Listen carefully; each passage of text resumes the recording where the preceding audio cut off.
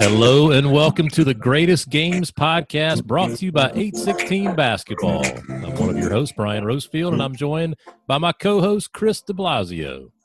Hello, Brian, and welcome. For the first-time listeners to the Greatest Games podcast, this is a chance for us to catch up with basketball coaches from around the country and have them tell us about the greatest games they were a part of. We don't put any limits on them. It could be their time as an assistant coach, a head coach, a B-team coach, CYO coach, AAU coach, whatever they want, just whatever game they consider to be the greatest game they were a part of. Well, I'm ready to get started, so let's welcome in our guest for today, Coach Chris Gaskin, who just wrapped up his 18th season as the head boys basketball coach at Ridgefield Park High School in Ridgefield Park, New Jersey. Coach, welcome on in. Hey, Brian, thanks for having me. Coach de Blasio, always a pleasure to be part of something with you. Absolutely. This is awesome. What else would anybody like to do during quarantine time than talk hoops? And, I'm sure that nobody's going to be too interested in what I have to say, but I sure like to talk to you guys. That is untrue, Mr. Gaskin. You are a rising legend in Bergen County coaching.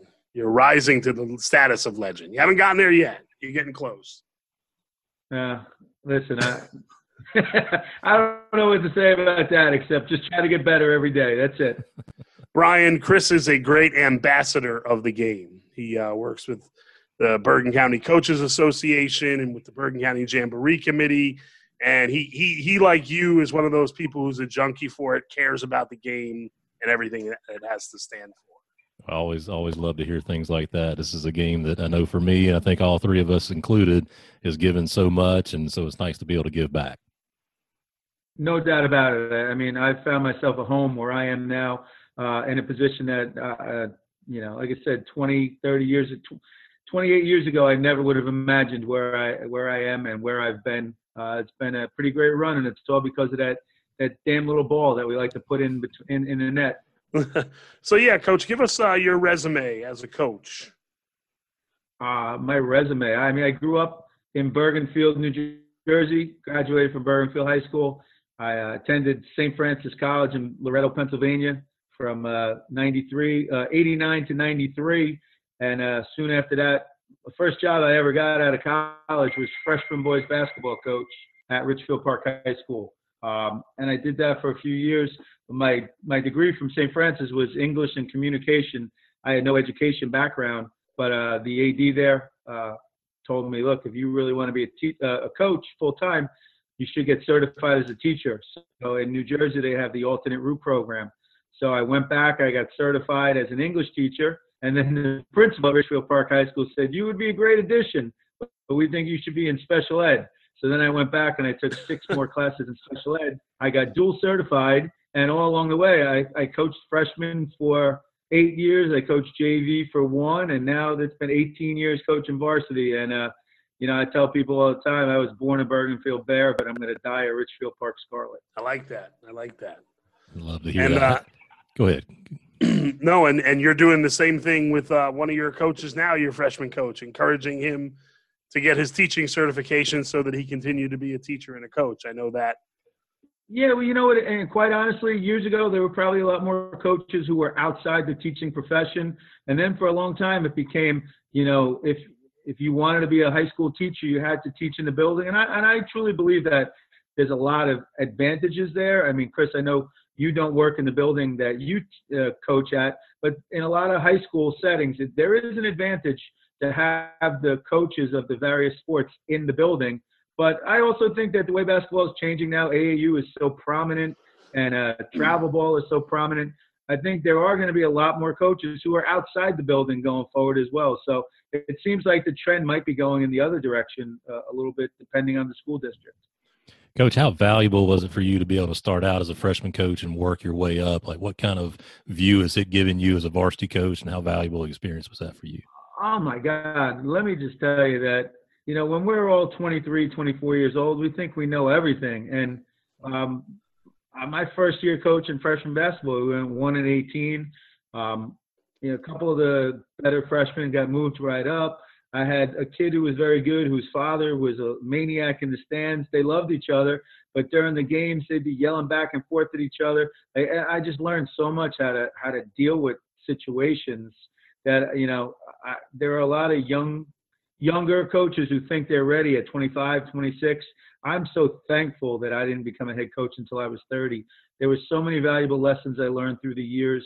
As not even all X's and O's, as far as, having to, keep these kids in line, having to just truly make them understand that it's more than just the basketball, that you are a student first, and there's certain ways in which you need to act and certain things that you need to accept.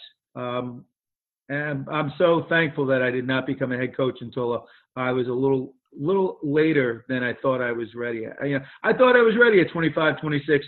And in hindsight now, as a 49-year-old man, I realized, thank God I didn't get it until I got older. That's what I meant to say there in all my jumbled up words.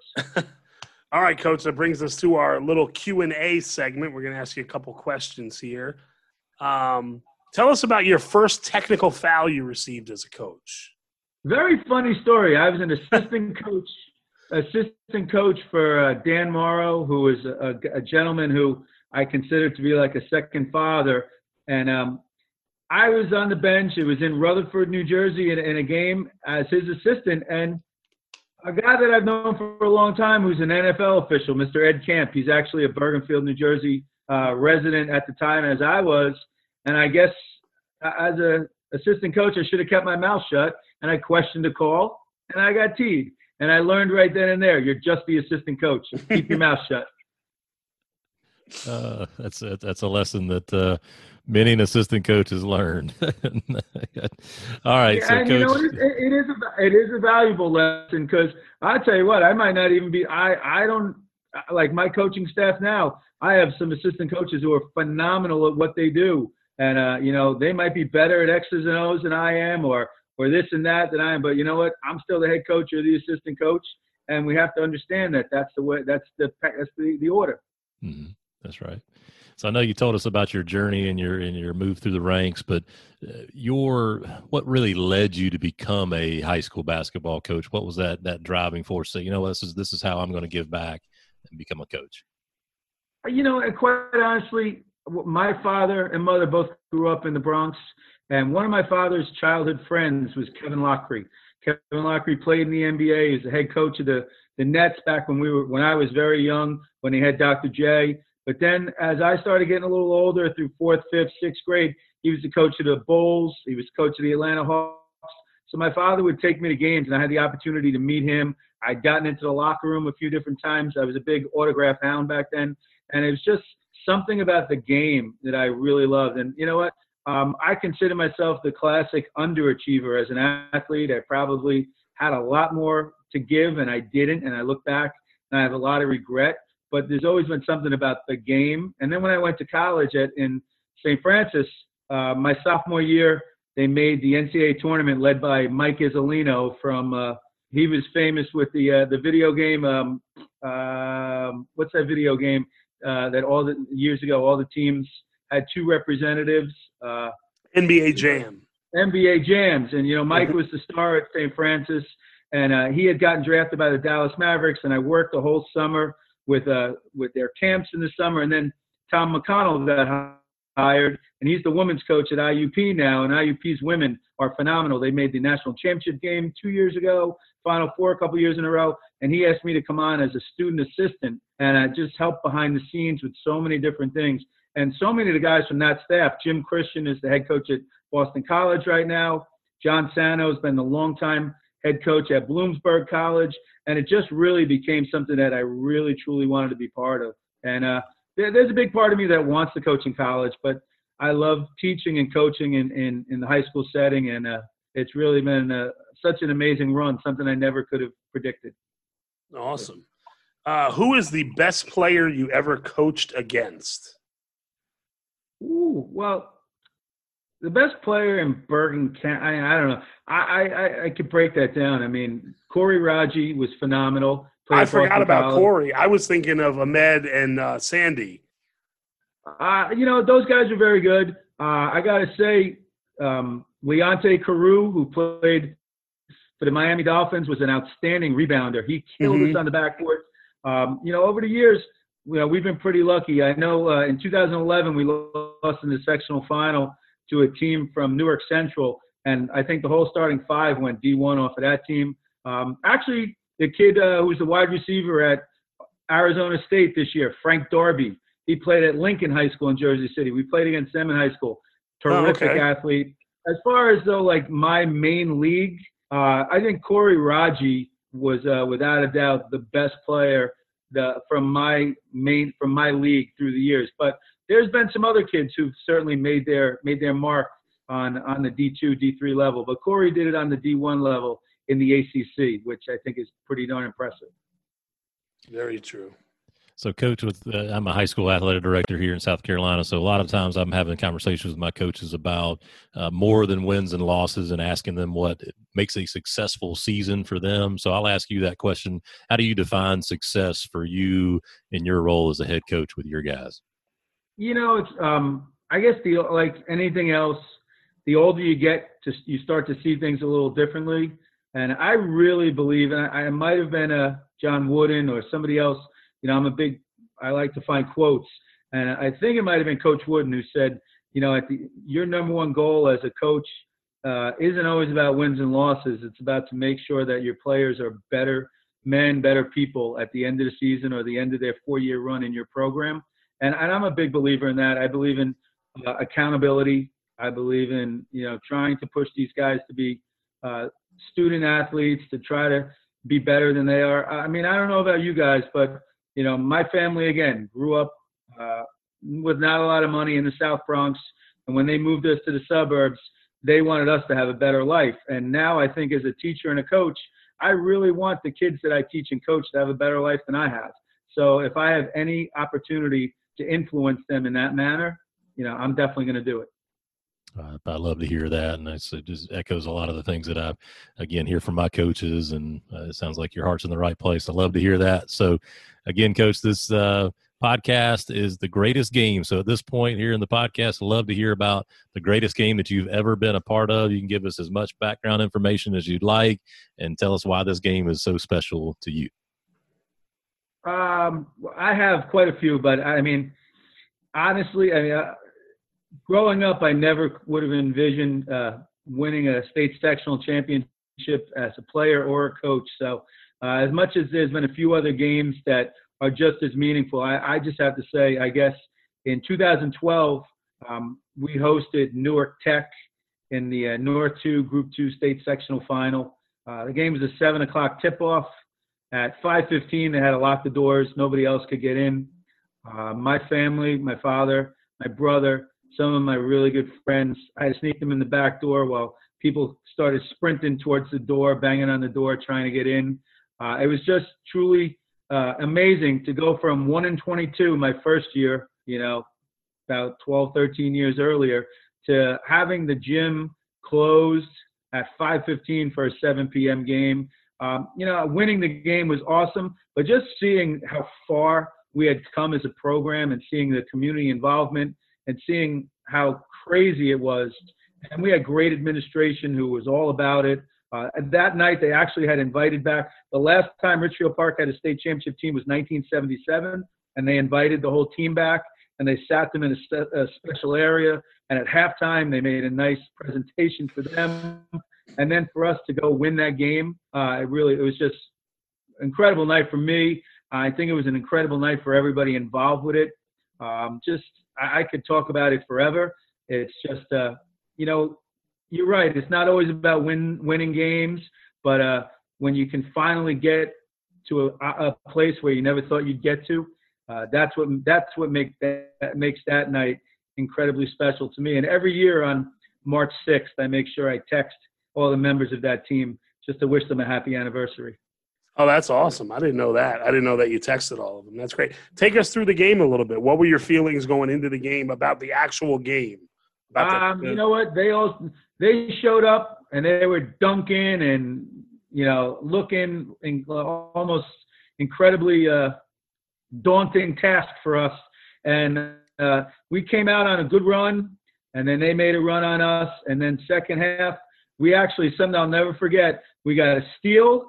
They blocked the shot. They called it goaltending and won, something I had never seen before. And their coach was so upset about the goaltend call that he got called for a technical foul. So it became a 5-point play. So we went from up 6 to up 11. We made all the free throws plus the ball on the side, and then we hit a 3. So it was a goaltend and 1 and a technical foul all on the same play. So it actually was an 8-point. It wound up being 8 points you got on that whole possession, right? Right. Wow. And, you know, something that I'll never forget, and on our principal at the time, Mr. Jim Donahue, the next day we received an email from the head coach from Newark Tech, and he congratulated us, and he said, I just want you to know I've been coaching high school basketball for over 30 years. And besides a game that he had coached in Morgantown, West Virginia, back in like the early 80s, he had never been in a gym with such an environment like that before. So that was really special. And that was a credit to our administration, our students, our athletic director for really, you know, letting the crowd be into the game and made it the spectacle that it should be. These kids who have worked so hard. Any of these high schools that get to this level, if their administration or ADs, no disrespect, Brian, are holding the fans back from being part of the game, I got a problem with that. Anything to help these kids win is what should go on. And Ridgefield Park was great. There wasn't anything disrespectful being said. They were just loud and raucous and making noise, and they made it an incredible environment. And it's certainly a night that I don't think anybody who was part of it will ever forget. Yeah, well, it sounds like just unbelievable playoff basketball. I'm getting chills thinking about it. We have a big time event down here. We do with Bojangles, and we pack out the gym for 3 nights. And there's nothing I love more than seeing 1,500 fans in that building just getting excited about high school basketball. So what was the lead up, the build up to that game? Did you win the game the prior to by 2 or 3 days, or did you have a week to build up for? Or? The irony of it was the year before we lost to Newark Central in the final, and we had to play them in the first round this year. And we beat them in the first round, and their coach was like, go win it, you guys got it. Second round, we played Rutherford, and Rutherford was up 1 in overtime with 5 seconds to go. One of the craziest things I've ever seen. Again, one of our players at the time, Corey Buljetta, he had the most amazing 3.5 weeks of basketball of any player I've ever coached. He took a shot from the foul line. It was blocked, and it just went right back into his hands. One dribble got to the rim at the buzzer. The place went crazy. Everybody stormed the floor. You know, it was and then we had a Saturday night home game against West Essex the next week where, again, close game, and we took off at the end. So we got lucky. There were some upsets along the way that allowed us to have home games throughout. We were the 3 seed, and the 1 and the 2 had gotten knocked off.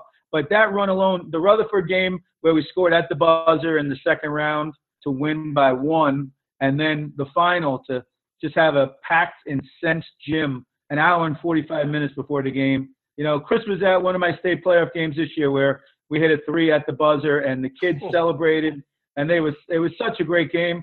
But as far as like the celebration, I love my guys now, and I can't wait to get back with them. But the celebration pales in comparison to what 2012 was like. And I keep talking to those guys about that. You know, next year we want 4 wins in March, not 2.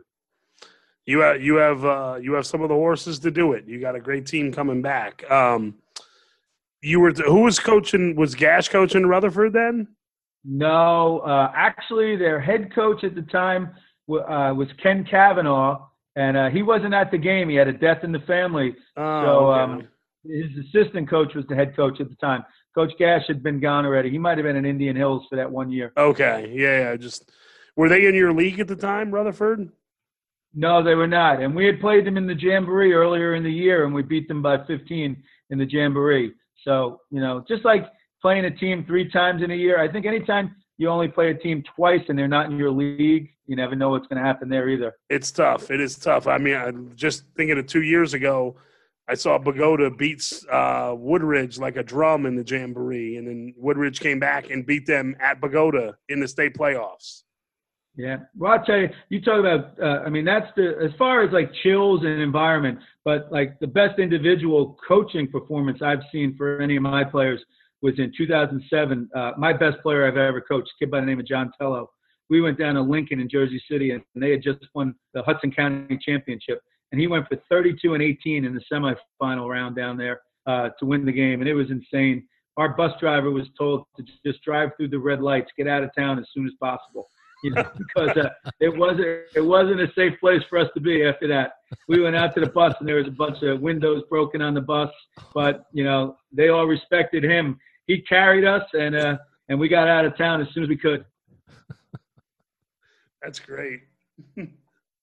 Just drive through the red lights. You gotta love that. Get out of here. Let's get out of here. When you see the chicken, when you see the chicken rib crib, don't slow down. You've told me a lot about that 2012 team and that game and that night. Man, that just sounds like an awesome environment. I mean, I got to experience a little bit of it when I was at Cresskill.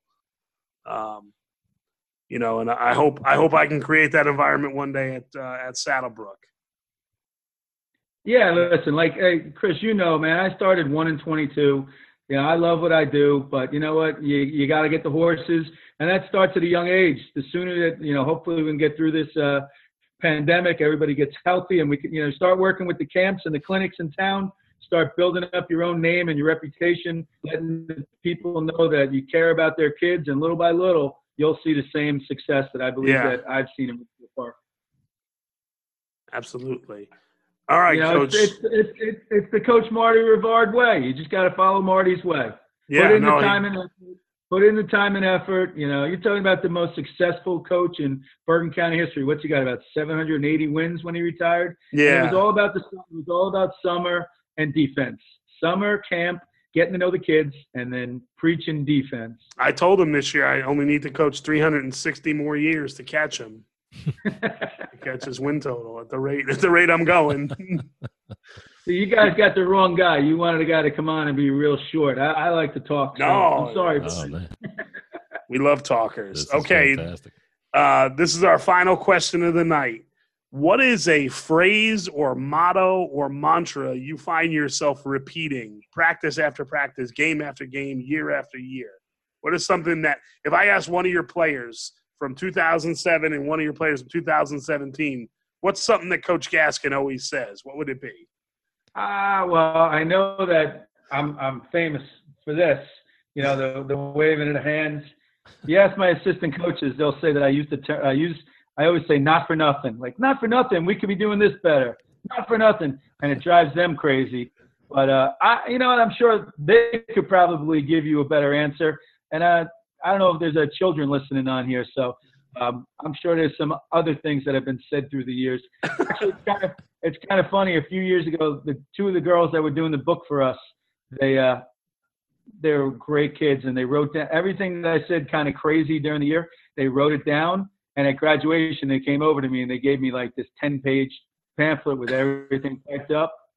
And there were some pretty interesting things said, but the most important thing, and I'll go with this, a couple of the alumni parents have always said to me, they go, it amazes me how many kids from the past come back to the games, come over to see you, give you a hug and this and that. I might be a jerk at times, and I'm not supposed to be your friend, but I guarantee that after you graduate, if I can ever do anything to help you, I will. I want to continue to build those relationships because I know that there's times where I'm very tough on these guys, where I hold them very accountable, and maybe they're not happy, but my job is to try to make them better players, better people, and that's what I try to do. I tell you, I love to hear that, just that vision of having kids come back and want to be around you. Like I've had kids in the past that have come up to me in similar ways. I used to run my kids, and I was really hard on them, but I've literally had kids come up and say that was the most valuable time of my life, and that sounds like that's what you've been able to create in your career there. You know what, Brian, that's what it's all about. And for a young guy like Chris who's just getting started and anybody else, like, again, I see things so much differently now at 49 years old compared to when I was 23. When I was 23, I just wanted to win games. Now, if you tell me that we're going to go 10-18, but 5 seniors on that team are going to go to college, graduate, be great fathers, husbands, successful people, and give back to their community, I'll sign up for that as well. I love it, Coach. I just can't thank you enough for coming on. It's been fantastic to get to know you here on this platform, hear about your greatest game, and hearing your answers to these questions. And just can't thank you enough for coming on tonight. Well, thank you, Brian. I wish you guys all the best. I mean, this is always a great thing. Getting involved anytime, talking hoops with anybody, and I'm sure you're going to find many other guests with some great things. So I wish you guys all the best with this new endeavor. Well, Coach, thanks so Thank much you. again. And for my co-host, Chris de Blasio, I'm Brian Rosefield, and thank you for listening to this episode of The Greatest Games.